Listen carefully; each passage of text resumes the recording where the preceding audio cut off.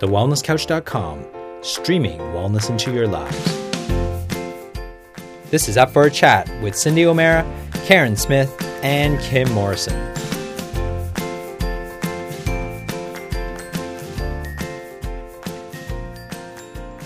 Here we are, up for a chat about the hottest topics that are important to you, inspiring you to awaken the change within. I'm Kim Morrison. And I'm Cindy O'Meara. And this week we are super excited to have, in Cindy's words, a feisty young woman on the show who I believe is going to inspire you and, in fact, even encourage you to lift and raise the bar in your own self-worth and in your own messages that you have to give to this world. Love to welcome you, beautiful Taylor Winterstein. How are you?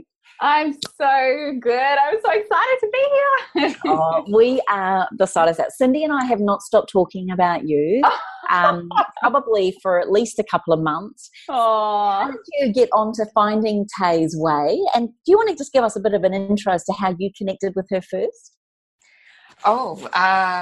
Somebody must have said to me, you got to watch this girl named Tay's Way on Instagram. And so I started watching you, I don't know how long ago it was, Taylor, and I watched you grow. I watched you give birth to your baby. Well, I didn't watch that, but I saw that baby come. And then you started to find your voice, I think, more than I ever saw any young woman find their voice. And I don't want to talk about how you found your voice until we go through your whole story, because the story behind why you are doing what you are doing right now, I think, is more important than what this topic, it's a hard one to do because there's just so much controversy about this topic. So let's start with your life with your husband and how you met him. Let's start there.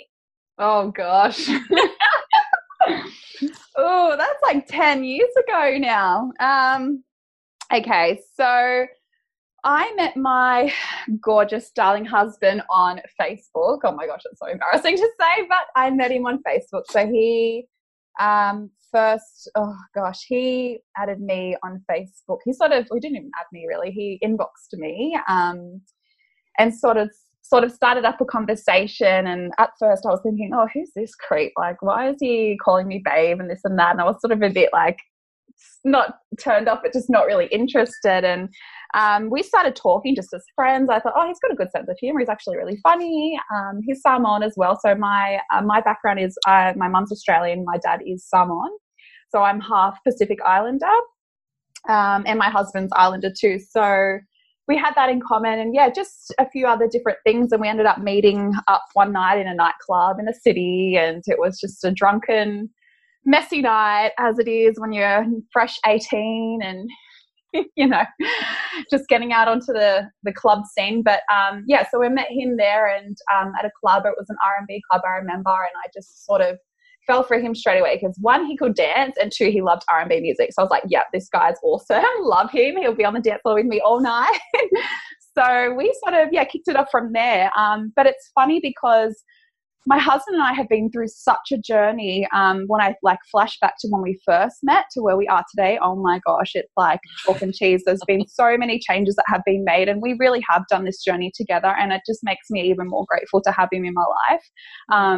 Because a lot of the time I think, you think you find you one, and then all of a sudden, it's natural for us to learn new things and grow and evolve and sort of, you sort of not outgrow your old lifestyle, but things start to not be so relevant as to, when you get older as opposed to when you were younger. So for instance, hitting the clubs every night, just loving life, not having a care in the world. But obviously now being older, we've got kids, a family, your priorities change. But yeah, we just, oh gosh, there's so much that I could say, but we hit it off. And then 6 months later, he actually said to me he was moving over to England. So I was like, okay, well, don't really know what's going to happen because, we were going good, but I didn't know if I was going to move over there. I mean, I was only 18, just turned 19. So I just thought, you know what, we'll just see how it goes. And I just really, I really just sort of, I felt in my gut, I love this guy, he's beautiful. So I thought, whatever it takes to make it work, I'll do it. So I actually moved over to England. He moved over first, and then I moved over when I was 20, and we lived there for 5 years together. And we lived a very, very toxic lifestyle. Oh my gosh, when I think back to what we used to do, having Maccas every weekend, just, this crazy binge drinking, like not caring for what we ate, what was going on our bodies, what was in our homes, just really had no awareness whatsoever. But I'm glad that we went through that, because obviously looking back, I mean, I don't have any regrets, and you have to live your life and go through a journey, and it's all part of your soul's journey, I always say. So we did that for 5 years, and then we got married over in Samoa, and that I remember when we were over there, it was sort of like his bucks and my hens, but we met up because it was a small island and there's only like one club to go to. So we ended up meeting up at the end of the night. And I remember him telling me, sorry, I should actually say I'm married to a professional rugby league player. So this is why we've sort of been overseas. This will make sense now. We're waiting for that. Yeah, so he plays professional. He's a professional athlete, and he's played rugby league. He's played rugby union, and he's played in the rugby sevens. So he's sort of had a really colourful career, which is amazing. So on that night, when we were in Samoa on his bucks and my hens, he's like, babe, I've just got a contract to go to Japan. Like, do you want to come to Japan? I was like, hell yes, I'll go to Japan. I love traveling, and I love experiencing different cultures, and living with him in England for 5 years, pretty much just us two away from our family, was like, it would either make or break us, and it totally made us, and we only had each other to lean on, and we just had to work through our stuff, and whatever came up, we only had each other to lean on, so we really became stronger for it. So when he told me Japan, I mean, it's a non-English speaking country, but I was like, hell yes, let's do it. Like, I'm sure it's going to be the best experience. And it really was. Oh my gosh, I don't know if you two have been to Japan, but wow, it is the most amazing, beautiful country. The culture is so gorgeous and polite and so respectful, and it just taught us so much living there. So we lived there for 2 years. And yeah, it's funny, when we moved to Japan, that's when we really started to change our lifestyle and really become aware of, okay, what are we eating? What's going on our skin? What's around our home? Like, what are we watching? And we really sort of kicked off our own health journey there, then together. So that was, that was in 2013. What turned you? What turned you in Japan to go from living the lifestyle you lived in England to there must have been something that made you change. What was that? Yeah, so I was living, I've grown up my whole entire life with severe eczema and just digestive issues, never feeling great, always fatigued. My sister and I were actually diagnosed with a benign pituitary tumor, a tumor on the base of our pituitary gland, I'm pretty sure. Both of you. The base of our brain, it was a benign tumor, and we were diagnosed with that. So we sort of went through that whole the system of being on chemo drugs and steroids and all different types of things, and our health really just took a turn for the worst. Back when we were 18, this is when I just sort of first met my hubby. But yeah, from that, then there was obviously the side effects of that, and just not feeling amazing. And I remember I had an old friend that I connected with, and she sort of mentioned, it was like the very first health documentary I ever watched, and it was called Food Matters. And I watched Food Matters, that documentary, and all of a sudden I was like, wow, like I had no idea how I was feeling physically and mentally had like that much to do with what I was eating. And that kind of just sparked my curiosity, and I kind of just kept rolling with that. And I don't know, it was just something inside of me was like, you need to learn more about this. I just sort of felt like followed my intuition, and like once I started to watch Food Matters and I wanted to watch another documentary, I think the next one was like Hungry for Change. So I started watching that, and then one thing led to another. I just kept wanting to learn all this information, because it was like all of a sudden the pieces, like the puzzle, pieces of my like health puzzle was all coming together, and I could understand on a deeper level, like addressing the root cause, not just masking the symptoms with like the steroid creams I was using and the pharmaceutical drugs that I used to use to sort of cover up what I was dealing with at the time. And I was just so curious because I hadn't really ever heard of it before. I was really, really new to holistic health, never really knew what that was about. But as soon as I dived into it, I just wanted to learn more. When I moved to Japan, I couldn't speak Japanese, so I couldn't actually work. And my hubby was always training, playing or traveling with his team. So I thought, you know what, I've got all this time on my hands. I might as well use it to my advantage and do something that I actually want to do. And I literally just dived into my own self-education. So I was watching documentaries, I was joining seminars, I was reading books, I was looking up PubMed studies, all this crazy stuff that I would have never been interested in 5-10 years ago, but all of a sudden I just was really into it. So I just kept following it. I don't know, it was once you just get onto something and your gut is oh, keep reading into that, and then you find something else and it's oh wow, I had no idea, and then you sort of just dive into another area of holistic health, and it just doesn't stop. For me, it was like a snowball effect. I just kept going and going and going. And then, do you think, Taze, that being married to an international athlete, did you ever look at the correlation of his performances on field, or is he just a real, without being generalised, typical rugby union league player that could just go out and give it his all every time? Or did you notice there was changes as you changed and changed his ways? Did that have an influence on him at all? Massive influence. And I always, oh my gosh, I'm always trying to tell my husband, can you just please get me in for just a workshop or something? Because even still to this day, the team that he's in at the moment, he just tells me some of the stuff that the guys eat, and I'm just oh my gosh, it's crazy that they just think that they can just eat such a rubbish diet but then perform on the field. And to be honest, when I watch and I think about how he used to perform on the field when we first met and we were living in England, it was nowhere near as amazing as what he is today. He is turning 33 this year, and he is still at the peak. He recovers so well. He's touched wood, he's injury free, hasn't had a serious injury in years. He's always just reaching the personal, I don't know what it's called in training, but he's also always reaching PBs, and he's in the top I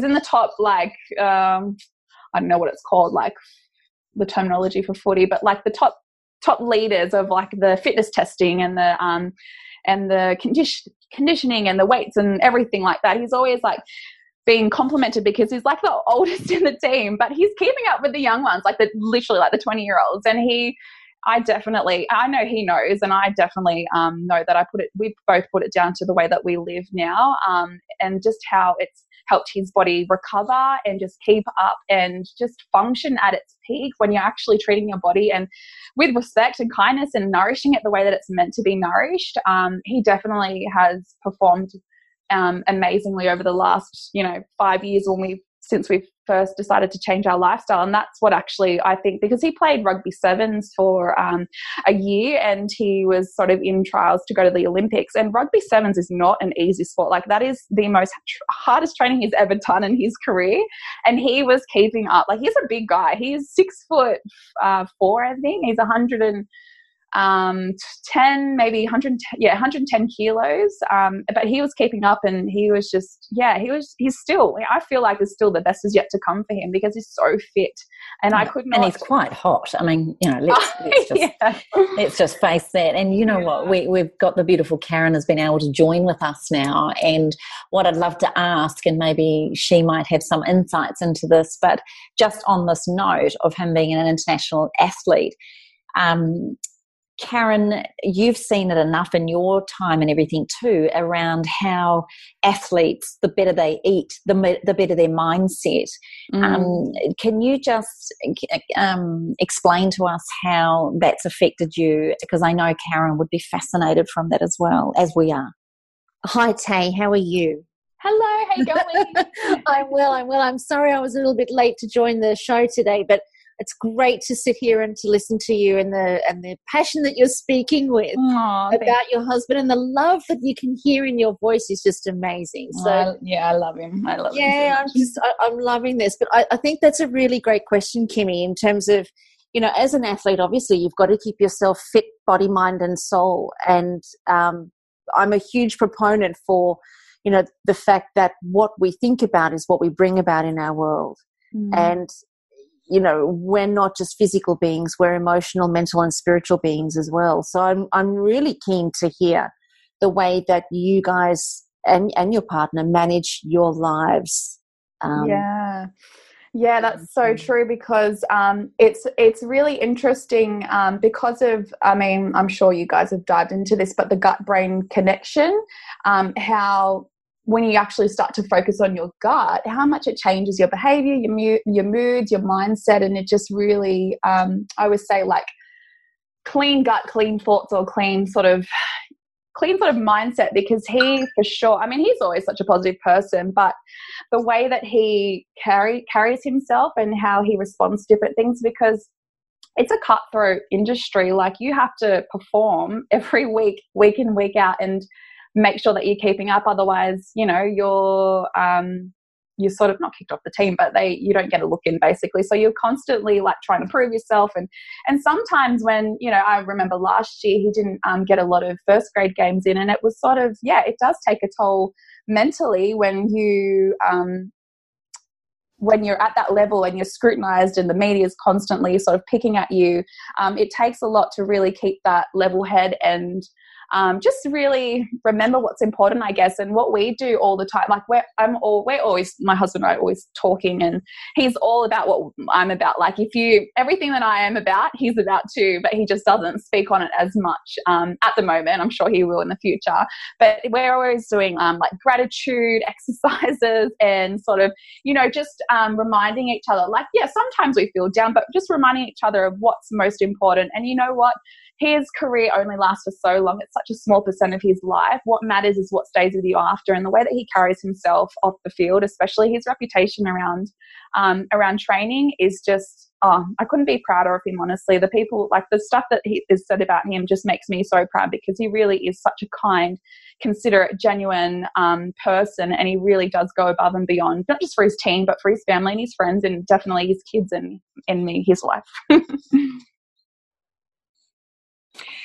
So tell me how he goes with all the controversy that's been happening in your life at the moment, which we will talk about. But is he getting flack at all from his fellow sports, or the people that are around him?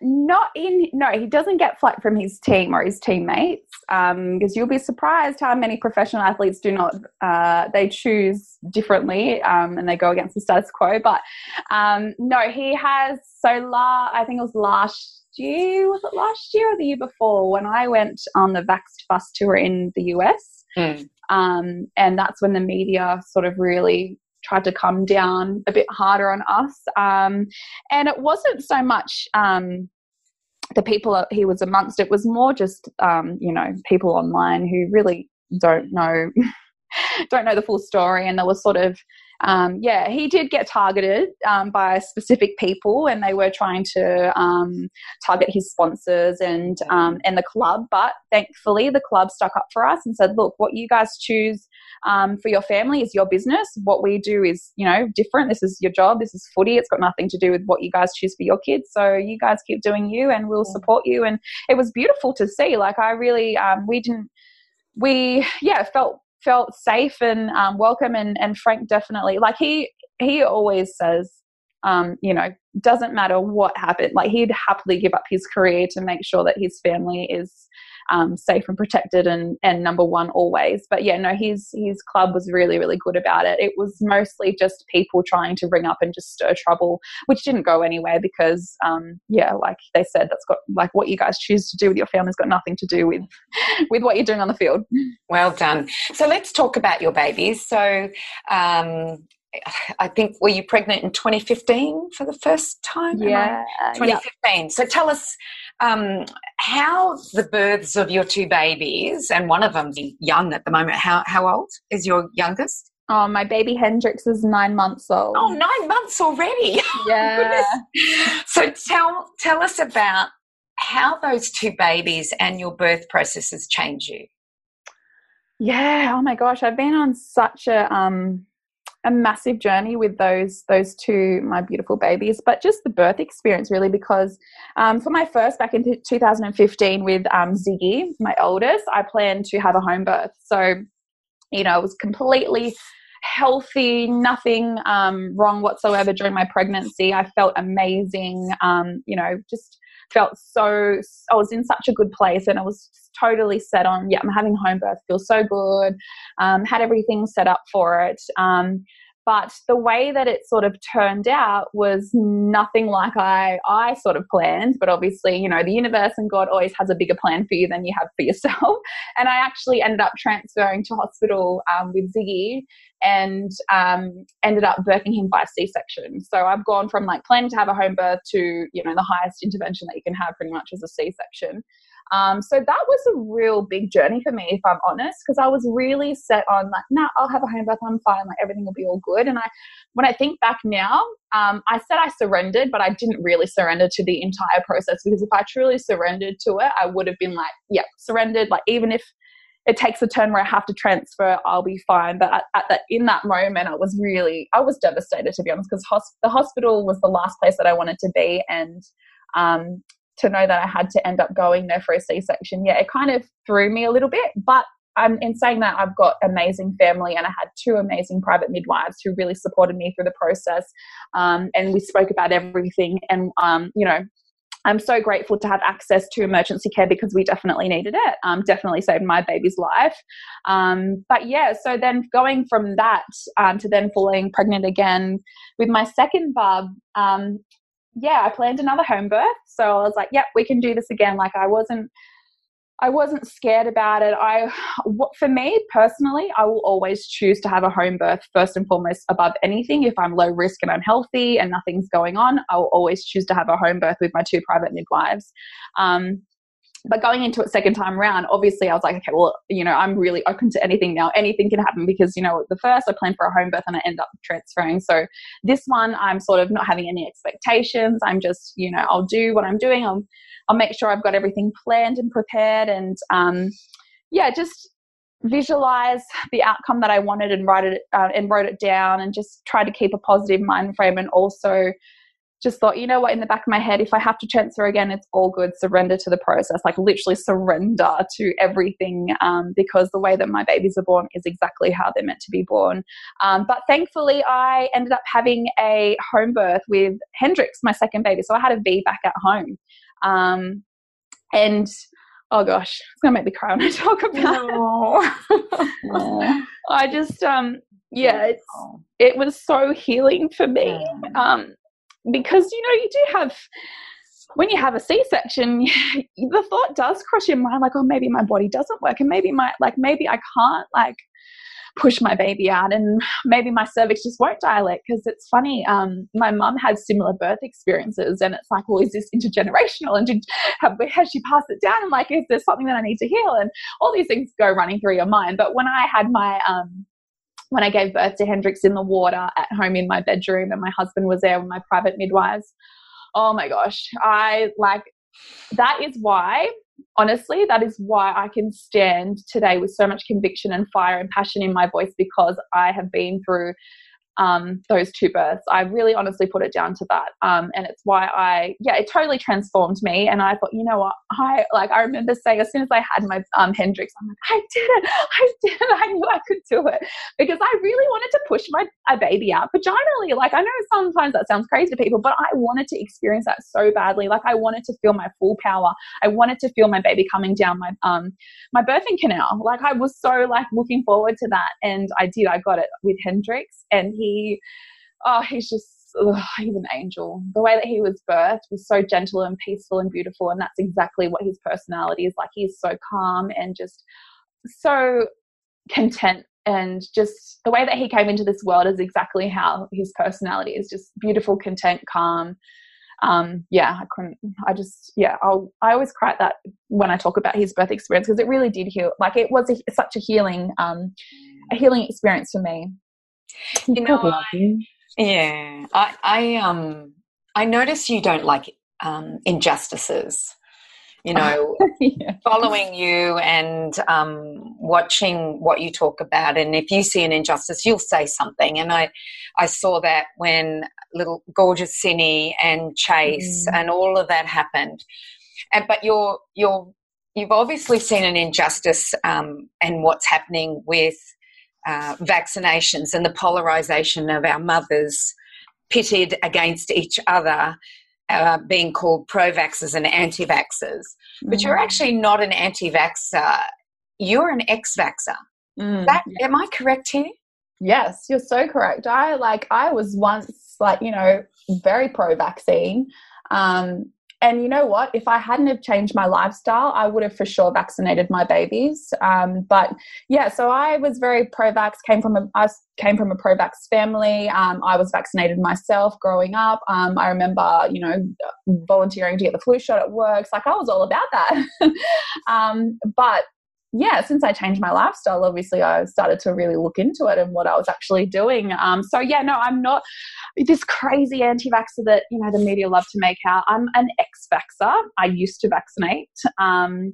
And yeah, what I'm about is pro-choice for sure. I'm about informed consent, which is, I'm really about informed consent, really. Whatever you choose to do is your choice and you should have the right to choose, but make sure you've got informed consent before. So what made you go down that path, and especially publicly? Because a lot of women are scared. A lot of women will not let anybody know where their stand is. And I admire you because you stood firm in what you believed, and you just went public on it. What made you do that? Was there something that happened, or?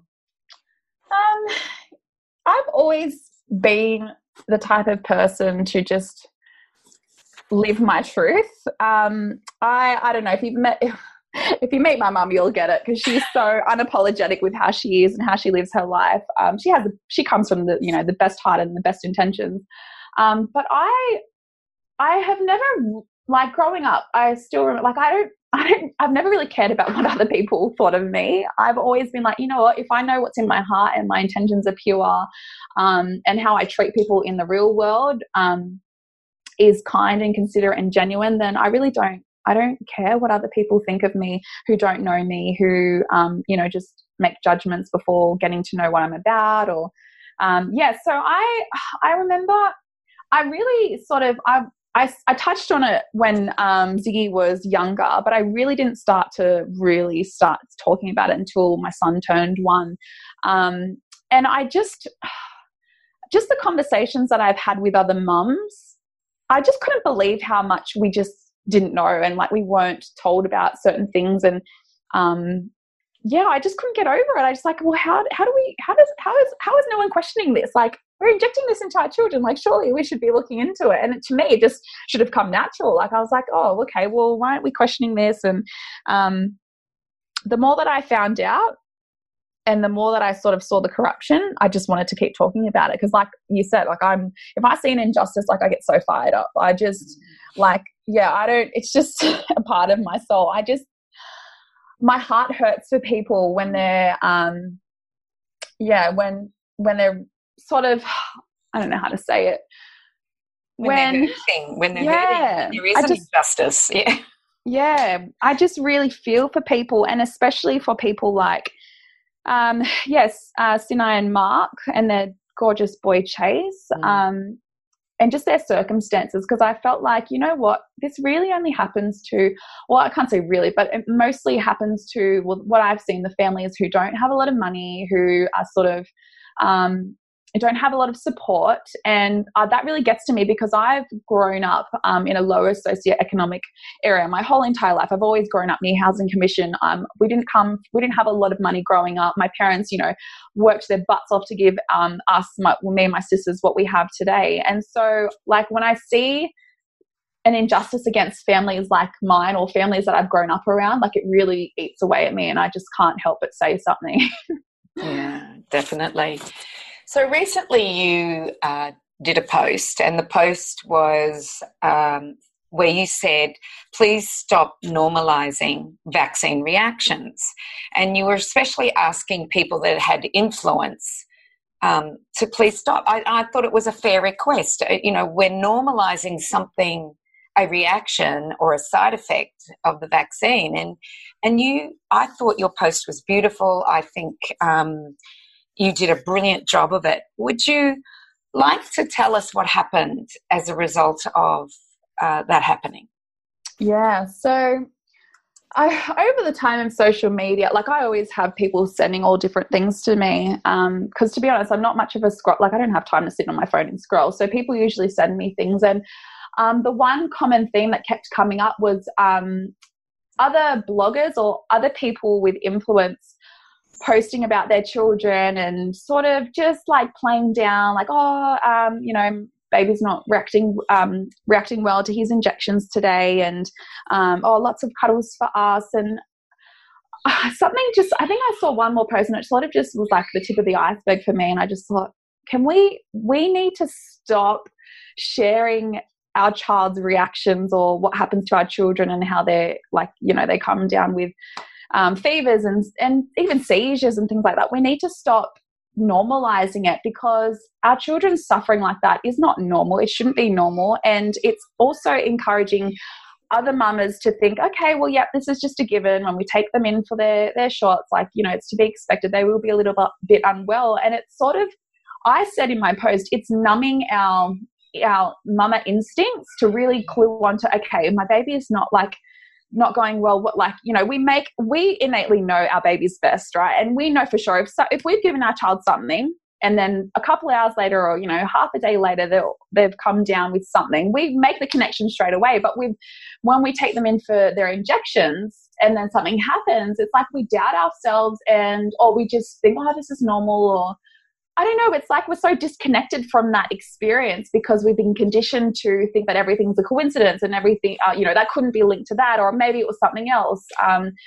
But really, we know our babies best. And I sort of had enough. I just wanted to, as lovingly and, positively as I could, really ask mums to stop normalizing their child's vaccine reaction.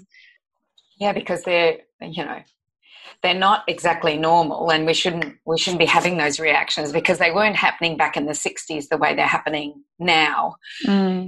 So what backlash did you get?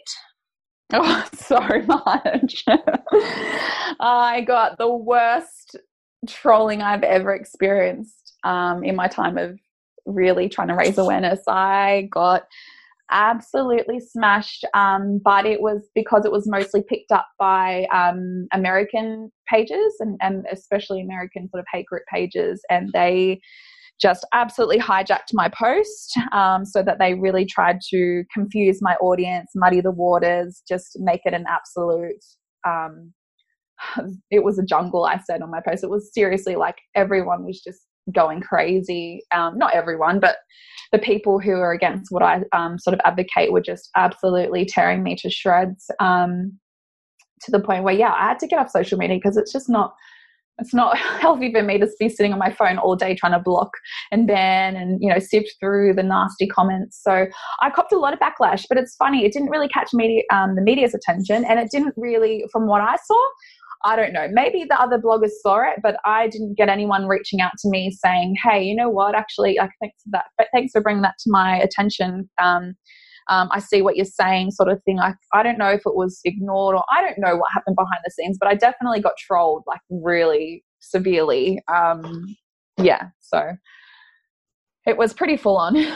I watched it. I was watching it, and there's some you had death threats, I believe. So people were telling me to meet them at this time, this place, and saying, because I said something, there was something in my post about how I would take arrows for my truth, and they're like, yep, take an arrow to the head right now, you're killing your babies, you're wishing death upon your babies, and just saying the most vile things. I just couldn't, there was so many things that were said that I just had to completely just switch off and be like, you know what, this is actually unacceptable, and this is legit cyberbullying, and I'm not going to tolerate it. And if we can do something about it, then let's do it. So I actually put a call to action out to the people on my pages saying, you know, we don't have to tolerate this. Here's what the pages are called. Jump on and report them, because they are absolutely hijacking my pages and harassing not only me, but the people that were commenting on my comment thread, who were sharing their stories of they're unvaxxed healthy children, and this is my story, and even like vaccine injuries, and this is my story. They were just jumping on and attacking everybody. And I have always tried my very best to keep my online pages a safe space for parents to come to. Whether you believe in vaccines or you don't, I want an environment and an online platform where we can have a safe, respectful conversation. And it was just turning disgusting. It was just turning nasty. So can I ask you also on that note, Taze, there was another post that you had. You've got a beautiful tour coming up, and I'd love you to tell us what that's about, called Making Informed Choices Workshop. Yeah. But I noticed when you put that out there was even backlash within your community about the price of these workshops. So I would love you to share with the listeners that don't know this, your beliefs around money, valuing something, and also you've got a strong voice around the exchange of money as a force, if you like. I'd really love you to explain that story as well, so that we can all get a grasp on it, because so many people have an issue around money and the cost of things or the investment of things. Yeah, money is a big trigger for everyone, especially if you're living, week to week. And I don't know, my community has sort of really got upset about how I priced my workshop, because I think the other vaccine info events that have been done before have been run by parents that I know, and I work closely with them. But they've always underpriced it for a reason, to just really reach a lot of people and get as many people there as possible, and make it affordable for families. So when I priced my workshop the way that I priced it, and it is a big jump, it's $200 to go for my workshop, a 4-hour workshop, and you get food and drink, you get an info pack, you get so much in there. There's so much that I haven't shared on my social media platforms that's going to be included in the day. But yeah, they really, really got upset with me. And I think what it was is they got upset and disappointed, because I've always been about including everybody and sort of fostering that environment where, there's no discrimination and everyone is welcome to the table as long as you're respectful. And for a lot of parents, especially if you are going down this journey and you choose not to vaccinate, we have a lot more sort of up against us financially, in terms of we don't get the rebates from the government, and we usually choose to feed our children healthier food, so like organic produce and low tox products around our homes. And because we can't send our kids to daycare and preschool, then we have to pay for other activities. And it's like, yeah, so I had a few comments that were like, are you oblivious to the financial hardship that us families are put under? Like, how dare you price your workshop at that price? It's outrageously overpriced, and this and that. And I felt like I had to go and justify why I priced it at that price. And I shouldn't need to. I feel like I shouldn't need to justify myself, number one. But number two, it really comes down to fear around money. Like, so many of us have money stories that, we're in such a scarcity mindset, and there's not enough, and money is the root of all evil, because, the pharmaceutical industry especially are absolutely like filthy rich, and the way that they're using their money is, not in everyone's best interest, and the way that they circulate it can be very toxic. But for me, I see money as a resource for us to really make big, effective change in this world. And we really can't move to the next step without people investing, without the resources. And also, what I do, the way that I run my business and my pages, I do it by myself. So I don't have any PAs to help me. I am running all these pages. I'm doing these workshops. I'm doing all the admin. I'm raising my babies. I'm at home I'm trying to be, a present wife with my husband. And so how I sort of justified it in my mind is, number one, my time and energy that is poured into this movement day in, day out, like blood, sweat and tears that go into it, is totally, I don't know what the word is, like justifiable as to why I priced my workshop at that price. But not only that, what they're given during the day, for me, like I've had so many money blocks in the past that I've worked through. And if someone else comes forward and I truly wholeheartedly believe in what they're doing, and that's the work, and that's the price that they put up, and they wholeheartedly see that that's what they're worthy of, I will for sure go and invest in that person, in that product, because I want them to keep making bigger changes and make a bigger impact. And I'm all about supporting people. It doesn't matter how much it costs at the end of the day. For me now, like the way that I see it, money is energy, and if we're going to make energetic exchanges, we need money to move forward and make a bigger impact in this world. And my community couldn't see it like that, because I guess money for a lot of families is hard to come by, especially if we mums have to stay at home while the dad goes out to work, because we've got to mind our kids because we can't get them in childcare and daycare. And yeah, so it kind of triggered a lot of people. But for me, I wholeheartedly believe that is what my time and energy is worth. But not only that, what's going to happen during the day is 100% worth $200.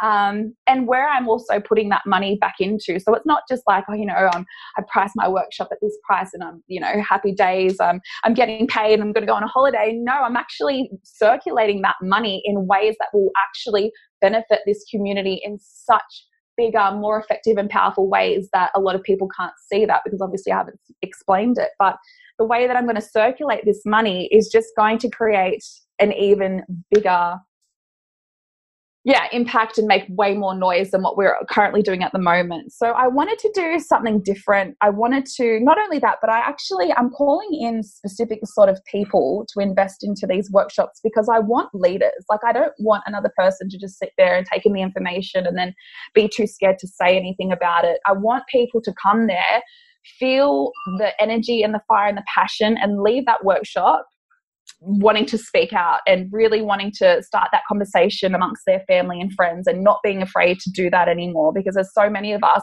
we call the silent majority for a reason. There's so many of us living in fear and hiding and not telling people that we don't vaccinate because of the judgment and the opinions. And I'm all about finding more leaders now. If we're to step up and really make change for our future and for our babies' future and their babies' future, we really need to have more leaders and really be a strong voice for this movement. Tay, I think what you're talking about there, and I'm with you 100%, like I'm really big on charging for my own events in terms of the kind of people that I want to have at those events and what sort of investment that's going to be in their own health and well-being or their own futures, and what they're going to get from it to enhance their experience of life. And it's, there's a couple of different ways to even look at it. From a business point of view, just purely business, taking the people out of the equation, purely business point of view. You think about when we're looking at what we're charging or what we're price points that we're putting on our events, is what will the audience member, what will the listener, the participant, what are they going to take away with them? And then how is that going to impact their life? So before we kind of do anything else, that's the kind of the first question that we ask. And it sounds to me like everything that you're putting into these workshops is going to impact these people's lives enormously. And, hands down, I'd be very surprised if there would be a mum or somebody who is suffering or somebody who is in pain that wouldn't be willing to spend $200 on a workshop with even just the chance of walking away with some enlightenment and a light that's switched on that they wouldn't have had before. So exactly. I think that we waste, so much money on trying different supplements, trying different practitioners, trying this and trying that and trying that and trying this and trying that, to try to find where our healing or our help can come from.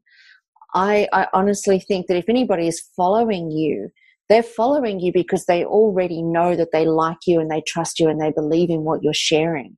So hands on heart, I think anybody that goes to your workshop, they're your people. They're the people who know that they can certainly benefit from what you're offering. But I think the next thing that I was thinking of while you were talking there was very much about, well, you know, in my mind I'm thinking, well, who is going to be the best person to go to? And I think it's the influencers. I think it's the people who are willing to, you know, you sound to me like you're a little bit like Cindy, you know, you're just you're this unashamed disruptor that kind of comes in and says, you know what, peeps, this is my viewpoint. Like it or don't like it, but this is my viewpoint and I stand behind it. And let me make sure that everything is backed by evidence. Let me make sure that everything is backed by my research, and then you choose. Exactly, you know, it's not about revoking responsibility from anybody. It's actually about helping people become more informed so that they can accept responsibility. Exactly. And I think that that's really key to the work that you're doing in terms of creating leaders, because you're helping people become a ripple effect in their communities, become a ripple effect in their lives. Rather than being passive and impacted, we can become assertive and impactful. And I think that there's a place in the world for both. And which one we choose, I think we all know who we are. We know who we are, and we know what we want to be, and we know who we need to follow and who we need to support in order to make our stand in this world. So for whatever that's worth, I just wanted to stand behind you on that and say, I think you're doing amazing things. Yeah, thank you. And I just want to say, for me, I know for myself, when I invest in other workshops that are, you know, triple the price, I know that it's not just that one day that I'm going to get out of it. That information and that experience and that connection with other like-minded people will stay with me for life. So it's not just, you know, the 4 hours that you're there for the workshop. It's the value that provides for the rest of your life, for the rest of the attendees' life. Yeah. So I think we undervalue those sorts of experiences, and it's sort of hard for people to get their head around sometimes unless they're actually in that room and they're feeling that energy in the atmosphere, and they're like, okay, yeah, I get it now. This is so worth it, you know. And then, you know, this time next year they'll probably forget that they spent $200 on my workshop, you know, but at least they've got that value, that, you know, that even that, just if they make one friend in that, there's so many things that could happen in the workshop that would be absolutely priceless for somebody and way worth more than $200. Taze, I'm wondering if you can tell us, I know we're coming to the end of our podcast and there is so much more that we'd love to share with you, but if there was, first of all, can you tell us about your Making Informed Choices workshop and how people can get there? And then perhaps you could give us, what we three like to do is to give our top 2 takeaways that we've taken from your talk. But maybe if we could ask you, what would be your top 2 messages to everybody listening here? So I am about to, I've launched my official tour, and the first workshop will be in Sydney. So that's kicking off on the 3rd of March in Sydney. But I'm also I'll be going to Melbourne, Brisbane. I'm actually going over to Samoa, Auckland, and then Perth. And there's another, hang on, Sydney, Melbourne, Brisbane, Samoa, Auckland, Perth. So I'm going to 6 different locations up until July. And what my Making Informed Choices workshop is really about is encouraging the parents to take back their power and feel 100% confident in whatever choices they make, and know that we do have rights and we can choose, and actually pushing back on the medical establishment and saying, hey, it is actually you have a duty of care to provide us with information so that I can feel like I've got true informed consent to then, you know, consent to whatever medical procedure, whatever. It doesn't even have to be vaccines, but, you know, anything got to do with the medical establishment. You want to be able to give true informed consent. You want to feel like you've got, you know, the full range of information, not just one side of the conversation or the sort of topic, but you want to be able to feel like you've got a good grasp on the full picture, you know, the risks and benefits, you know that you've got choices, and really be able to stand strong and be like, you know what, I feel 100% confident in this because I feel like I've made an informed choice. I've looked at everything. And yeah, just really to take back their power and their control and take responsibility, I guess, because so many parents, I've lost count. So many times I've heard stories of, mothers going into the GPs and feeling really intimidated and not feeling confident and making decisions out of fear, and really feeling pressured and bullied when, we actually have the right to informed consent and we are allowed to ask questions. But a lot of the time we don't want to ask questions because it's like, I'll get in trouble, or, well, the doctor said this. And, it's like we're questioning all authority, and so many of us are scared to do it. So what my workshop is about is showing the full buffet of information, and everything it's completely unbiased. It's not, in my opinion whatsoever, I'm not going to be influencing anyone's decisions. I would never tell parents what to do, but what I want to showcase is the literature, the science, what we have here, what we know, and everything is fully referenced. And I'm using the government. It's pretty much all the government, the CDC, the Australian Bureau of Statistics. I'm going through all of their websites and using their information and showing parents the finer details that we're not being told, and for them to really sort of look at it holistically and see the bigger picture and realize, okay, well, maybe we should be questioning this procedure, and do we really have the safety studies to back this up, and is it going to be effective for my bio-individual child? And yeah, if you come to my workshop, there's no way you're going to walk away not wanting to ask more questions. Let's put it that way. So you can get my tickets through tayswaymovement.com.au. It's a very limited amount of tickets for each workshop for a reason, because I really there's many reasons, but one, I really feel like an intimate, smaller group is better for me personally, because I can really hit home with what I want to hit home with and just connect with the people that are there and who are investing their time and their money into this workshop. And what else was I supposed to say? I forget the other question that you asked me, sorry. And then just give us your top two. I mean, that's fantastic. And I think for people to actually want to get hold of you and to come to your workshop, we certainly can see there's going to be a huge amount of information. And don't be afraid, and I always believe it's never about the time or the money that we invest into something. And it's about whether or not it's a priority to you. And you will always take something away from a workshop, and particularly something of this caliber with someone with so much passion. If you had two messages to give to our beautiful listeners around life, business, kids, birthing, whatever it is, what would be your top two takeaways you would love people to remember this podcast for? My top two would be... first of all, my first message would be to other mums or other parents who are listening to trust your instincts. We were given them for a reason. We know our babies best. We live for their every breath, every move, every tear. We know our babies inside and out. So trust. If your gut is telling you that something's not right, follow that, because it won't lead us astray. And the second message that I sort of want to put out there is, don't be afraid to live your truth. Don't be afraid to really step into your power and say, hey, you know what, this is what I believe in. This is my story. This is what has happened to, my family, whether it be you want to share a vaccine injury story or anything. Don't be afraid to really use your voice, because there's no time like the present right now. We need more brave, fierce parents to really start to share their truth. Unapologetically, but do it from a place of, kindness and love, and be respectful about it. But really just step into your power and roar that fire, that passion inside of you that you feel when you see something. Doesn't have to be anything to do with vaccines, but if you feel so strongly about something, stand up, use your voice and stand for something, because, there's so many people that are they live in fear of the opinions online, but what really matters is what's happening in the real world. What's happening in your home. Do you have a beautiful family? Do you have, healthy kids? Do you have a roof over your head? The simplest things. That's what matters at the end of the day, not what other strangers are going to say to you online. Just be brave. Be brave and start living your truth, because once you start doing that, being brave and stepping into your power, that creates a ripple effect and it actually inspires other people people to really start stepping into their power and owning their life.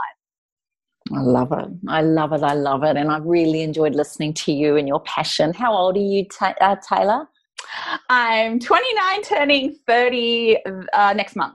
I don't know if there's many women listening to this and men going, you know, I wish they had that spunk and power and determination and focus at that age. But I want to say, on behalf of your generation and on behalf of us, it's been an absolute treat to have you on the show.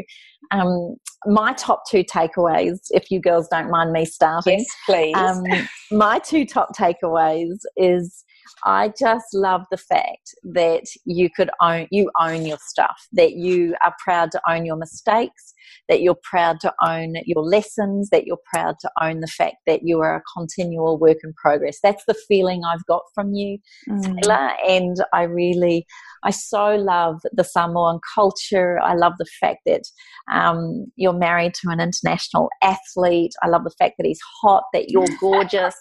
I love the fact that he backs you and vice versa. I'm even more proud of the fact that his club backed your decision. So I really feel the stronger you are in your stand and your convictions for a belief, and the more that will create a ripple effect in your community, and you're doing just that. So I just want to honour you. I think all of us, the amount of people we've interviewed on our show at times that have had reckless teenage years or have had times in their lives that they'd probably rather delete, they've also appreciated that it's from there that the greatest learnings have come.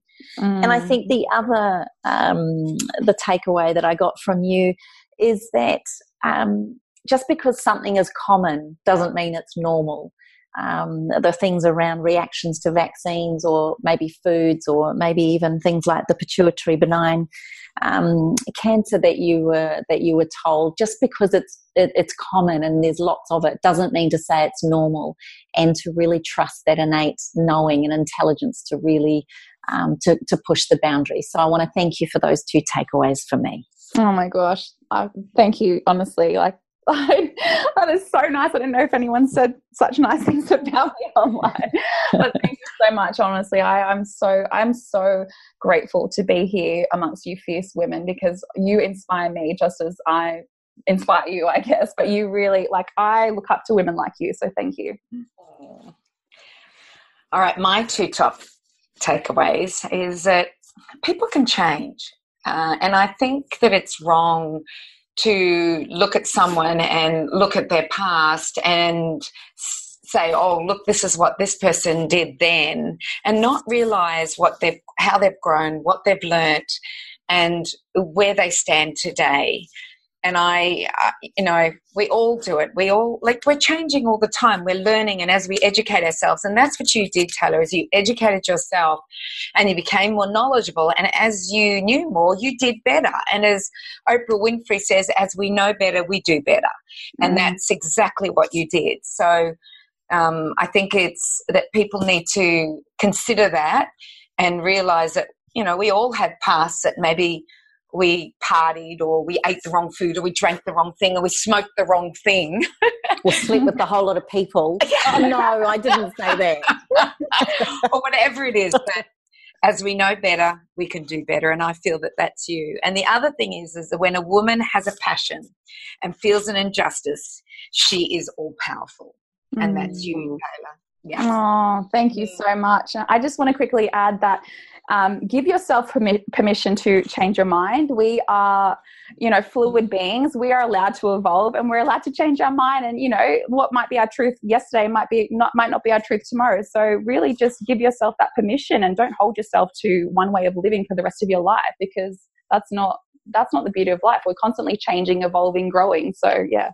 Thank you so much. Honestly, I'm loving this. Can I come back? Well, you still got mine today. I was going to say, wait till you hear Kaz. So I'm down the rabbit hole a little bit. I'm thinking, I'm looking at a quote here that we've put up onto the Spirit Hive Facebook page today. And it says, if you don't like something, change it. If you can't change it, change your attitude, by Maya Angelou. And I loved that you, Tay, look at the world and you see things you don't like, and then you look to changing them. But you're not ashamed to do that, and you're certainly not afraid. And I think that leads me to the second point, really, where from a philosophical point of view, most of us spend our lives looking for happiness. And happiness is usually quite fleeting. It comes in moments, and it comes in experiences, and it comes in people and things that we do. But happiness doesn't tend to be something that has longevity and sustainability to it. Happiness seems to be experienced on a background of challenge. But one thing that you've certainly mastered here is finding quality of life through meaning. And what I'm looking at from a psychological point of view, Tay, is the legacy that you're leaving for your children.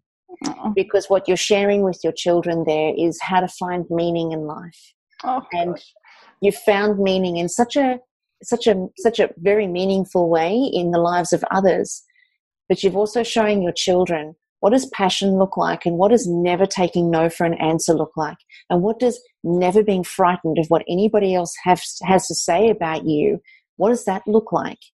I had some conversations that kind of blew me off my feet yesterday about some younger people and social media and how they're being affected by social media. And at the time I thought to myself, but you're still choosing to turn the social media on. You're still choosing to listen to it and read it, And just hearing you saying that when you were attacked for your point of view and you went, you know what, I don't have to tolerate that.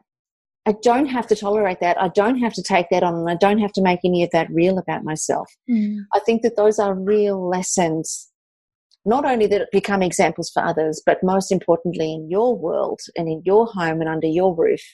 Those are huge lessons for your children, which in this day and age they need. So I want to congratulate you for being one kick-ass mum. You're making me cry over here. Seriously. Kick-ass mama. I really believe that our kids choose who they come to in terms of families, and your kids are going to have one hell of a ride ahead of them with you as their mum. So congratulations to you. If you were here, I'd give you a big high five and a Oh gosh. Thank you so much, honestly. You got me with my kids. I always start to cry, but no, honestly, that's when things get really tough and I feel like giving up sometimes, because I do, you're only human. And there's only so much you can take when you read all the nasty stuff online, but when I really feel a bit low and I think, you know what, is this worth it? I think, yes, it's worth it, because my kids, they're relying on their parents and my generation right now to really stand up for them and their future, and just to be able to have a choice for themselves, for their children and their children to come. So I always just think, you know what, no, this is worth it. I'm going to keep going because my kids need this. I'm doing this just as, for my kids just as much as for for myself and my generation, but most importantly for my babies. So thank you so much. Oh my gosh. Oh my gosh. I could stay on here all day and talk to you. Well, this has been an awesome podcast, Tay. You've been amazing and so engaging and so enlivening. So thank you for this. I'm sure our listeners have absolutely loved it. So Cindy, we've got Tay's contact details already that you can put in the show notes of tayswaymovement.com.au. Yes. And all of our listeners can rip on over to the website and book into the workshop and follow you around on your Australian tour. So thank you for being a part of today's show. You've been amazing, Tay, and hopefully we'll get with you again. Thank you so much for having me. Honestly, I can't express my gratitude enough. You have no idea how much you all inspire me. And I really, things like this, podcasts like this really keep me going. So thank you. It's come at a perfect time for me. Well, you are most welcome. For all of our listeners, hopefully you guys have loved today's show. Head on over to allthews.facebook.com/up-for-a-chat, and you can pop your questions and your comments right there. Or you can also head on over to allthews.thewellnesscouch.com/up-for-a-chat. But whatever you do, either way, make sure that you tune in next time right here on Up for a Chat, where you get to become part of the ripple effect that's changing the world. Seriously, we're going to see you on the ride. Bye for now, everyone. This has been a production of TheWellnessCouch.com. Check us out on Facebook and join in the conversation on Facebook.com/TheWellnessCouch. Subscribe to each show on iTunes and check us out on Twitter. The Wellness Couch, streaming wellness into your lives. Whilst the Wellness Couch presenter endeavor to provide accurate and helpful information to their listeners, these podcasts cannot take into account individual circumstances and are not intended to be a substitute for health and medical advice from a qualified health professional. You should always seek the advice of a qualified health professional before acting on any of the information provided by any of the Wellness Couch podcasts.